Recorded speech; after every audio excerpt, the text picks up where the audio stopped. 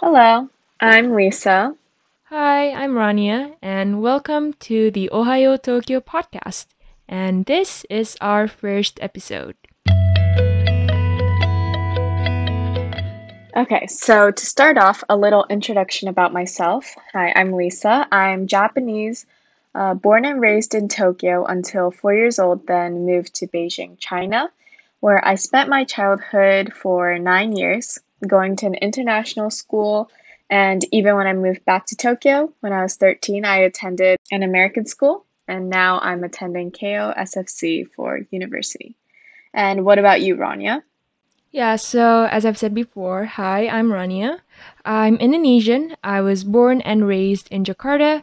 Both of my parents are Indonesian. And then we moved to Japan, I think it was in like 2007 or 2008 for my dad's job purposes. I attended an Indonesian school here, and then I moved back to Indonesia after the 2011 earthquake and attended a normal middle school and high school in Jakarta, and then moved back to Japan after I got accepted into KOSFC. So, how did you like living in Indonesia, Rania? Hmm. Well, I would say that living in Indonesia is it's kind of like I have a love-hate relationship with Indonesia. I love that the people are very friendly. I would say that Indonesian people are one of the most like friendliest people that I've ever met. And yeah, the one problem that I would have is that sometimes the people in general could be a bit close-minded, so maybe that's why. That's one of the things that I dislike about Indonesia. The food is amazing, and I really loved learning about my own culture. I didn't like the traffic though. The traffic and also the weather, especially during rainy season, the floods and stuff. It's just yeah, it's really annoying. So, how about you? How did you like living in Beijing? Well, I lived there when I was from 4 years old to 13. So, honestly, my memories are a little outdated, and I know that China's a little different, but when I lived there, I did enjoy it, but I think that part of it was because I lived in a bubble where I only went to school, my house, my friend's house. That was kind of it. But I've also heard that my mom, on the other hand, really didn't like it because it was really hard to shop because a lot of things were like unsanitary or kind of dangerous. And yeah. And I think that the most prominent memory that I had was pollution. And it's actually quite interesting because we wear masks every day right now for due to the pandemic, and we say that that's the new normal. However, when I lived in Beijing, it was actually the normal to be wearing a mask almost every day. Even to go to my bus stop, which was 200 meters away, I had to wear a mask. And as a elementary school kid, we didn't get to have these outdoor recesses, and we had to stay indoors. Yeah. Right. Yeah, well, talking about pollution, I think that this is something that we both could relate to because Jakarta and Beijing are both prominent because of their pollution. When I think about pollution in Jakarta, so your experience would be with air pollution in Beijing, and Right. for me, yeah, the most prominent memory of pollution would be water pollution in Jakarta, because Okay. in front of the house complex that I used to live in order to get into the gate, we needed to cross a bridge, and under the bridge was this like small river. In Indonesian, we would call it a kali.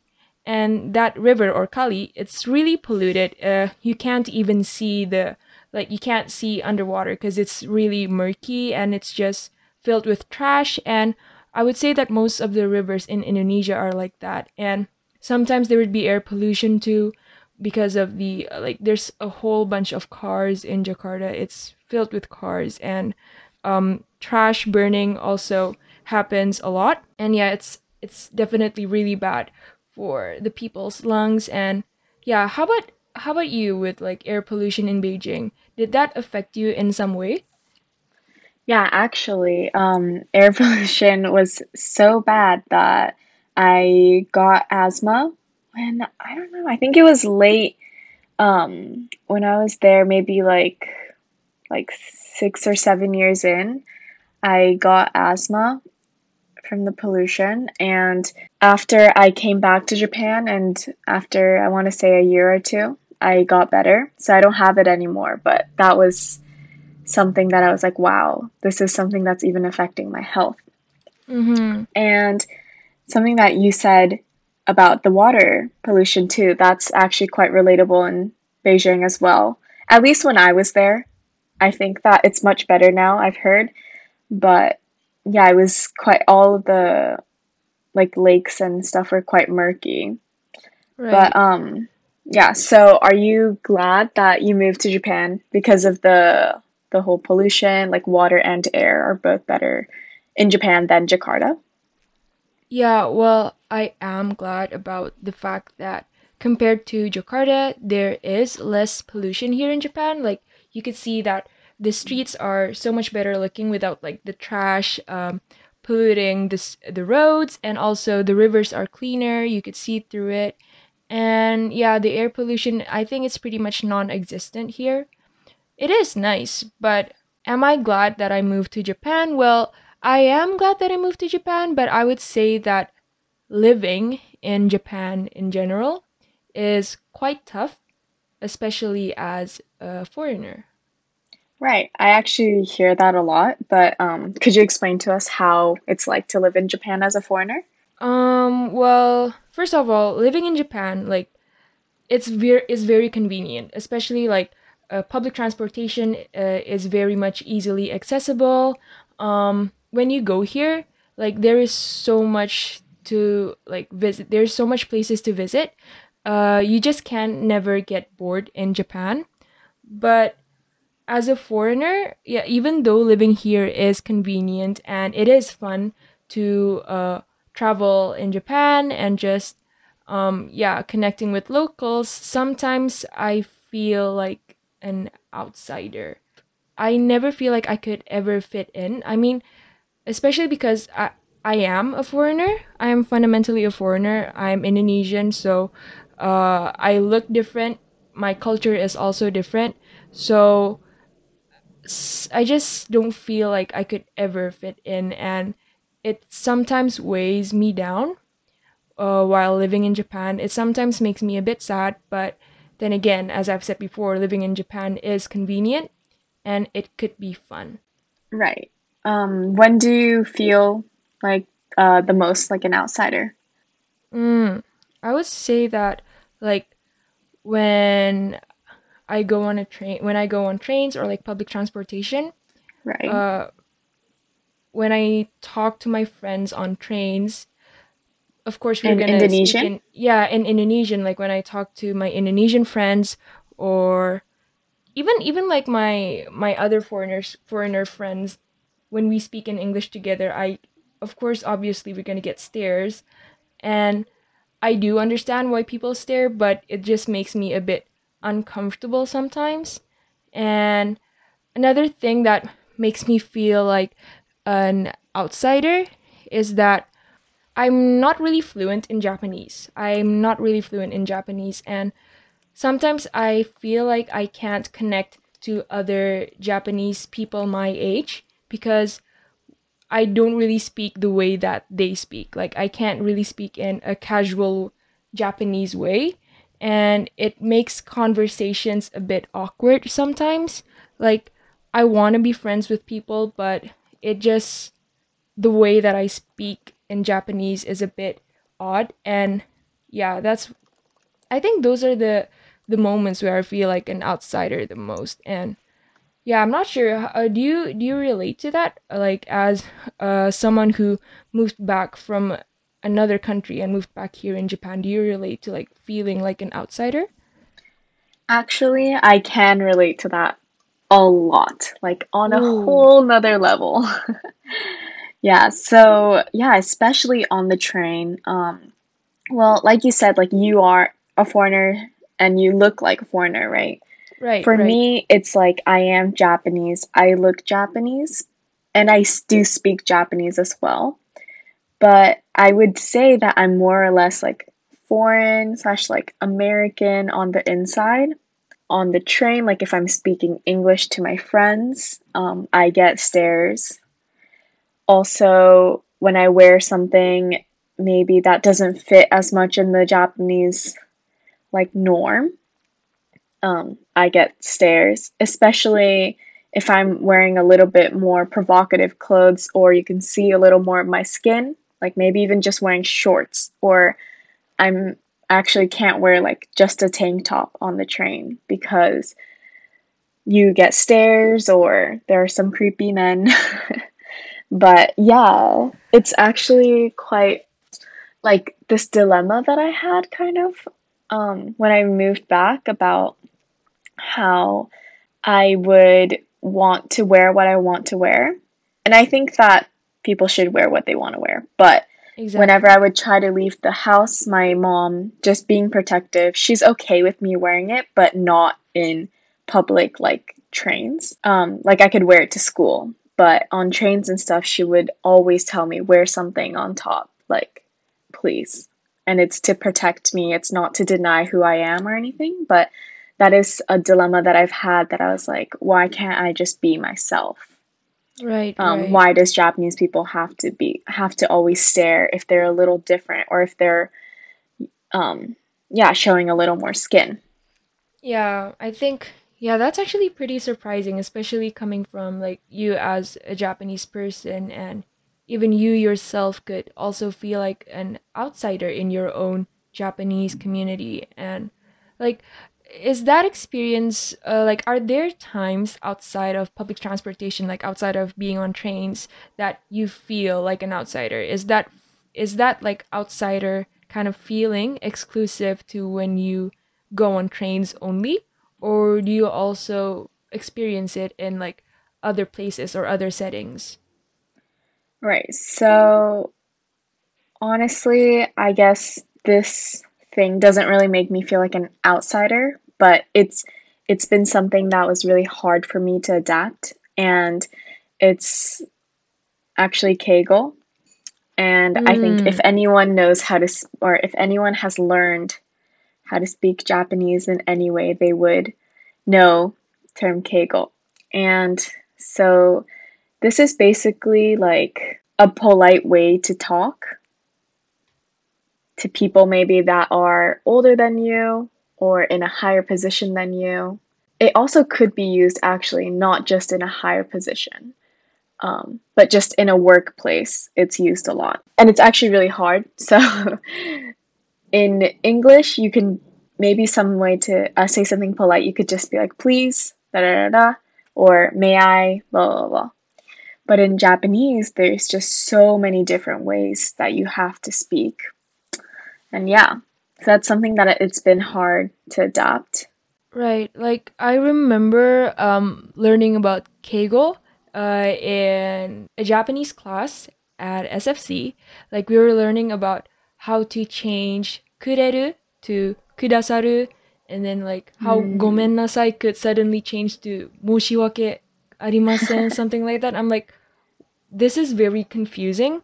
And yeah. yeah, like this whole politeness culture of Japan, I guess it's very much I would group that into like a culture shock experience for me, cuz Okay. I mean, I do understand that language really reflects how you could be polite to someone or not, but I think that Japan really takes it to the extreme. You have these whole like different levels to the language with keigo and like casual talk and stuff, and even female and male ways of speaking.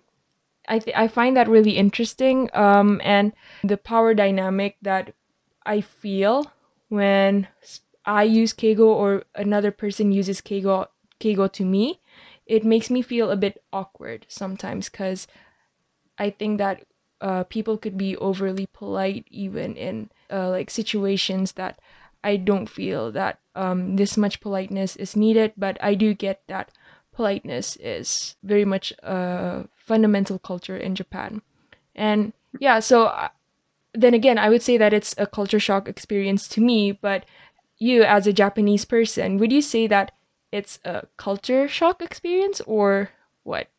Yeah, so since I do speak Japanese at home, I've always known of this keigo, and I couldn't really speak it until I got into college and I started working at a shoe store, and there as a server, I guess there's like this whole power dynamic in the language where they have this thing called お客様 daichi, customers first, Mm-hmm. right? So we have to be super polite in the way we speak, in the way we act, right?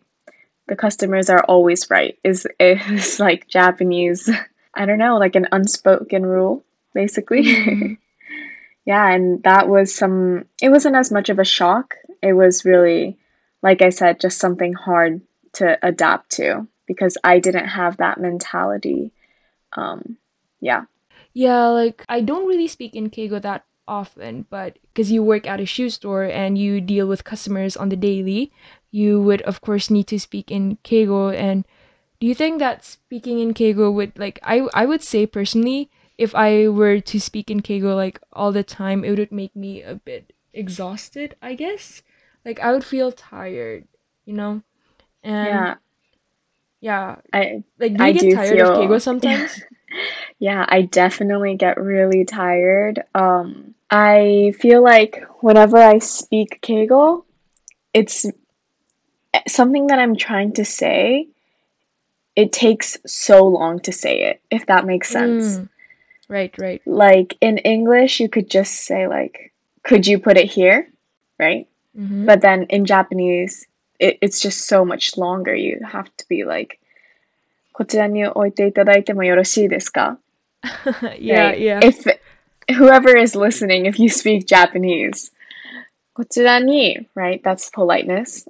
And then you say いただいてでもよろしいですか? Right? Mm-hmm. That's like so many Yeah, different ways.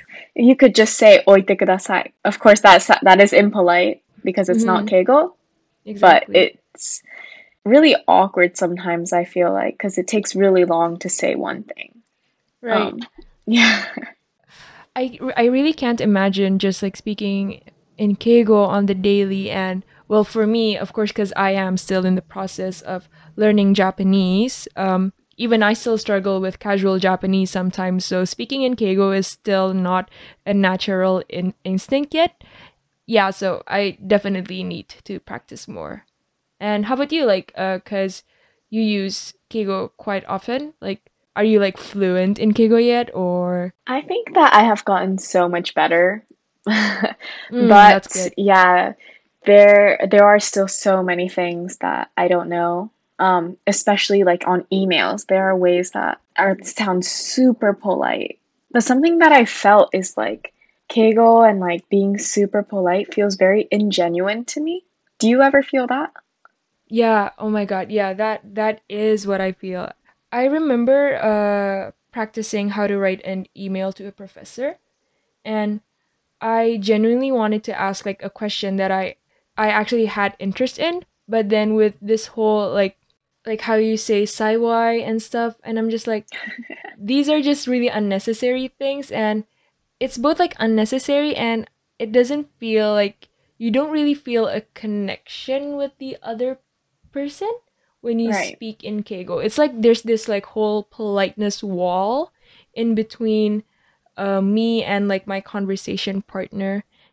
Yeah, it's a bit hard, especially I think like in workplace settings. I'm just like trying to imagine if you use Keigo all the time with your coworkers, and then would you be able to build a relationship with your coworkers if you constantly speak in Keigo? Because how would you transition from Keigo to casual language? You know, it's yeah, I can't really imagine that. Right. Sorry to just go back on the email thing. It's actually kind of funny because I've not sent some emails out Mm-hmm. because I didn't know how to really write it. Ooh. How to do the kegel. I mean, I was writing it and I did do my best, but then I felt like it was wrong, so I ended up not sending it. Yeah. Yeah. Like I remember I had a whole class dedicated just for writing emails. I think I had a whole class for that. And then yeah, because I didn't know how to really write it the proper way. I just like searched up a template, an email template online, like how do I write an email to a professor in Japanese? And Right. yeah, it's a bit hard. Yeah. And then about my work, I I've been fortunate that I work somewhere that's quite international or bilingual. Mm-hmm. Everyone speaks English. We are very close and we don't really speak Keigo. I speak Desimasu maybe to my like a manager, but we're still Mm-hmm. quite close there. Yeah, but I do think that if I had to speak Keigo the whole time, we would not get close. It would just be Right. that like there would always be that hierarchy Mm-hmm.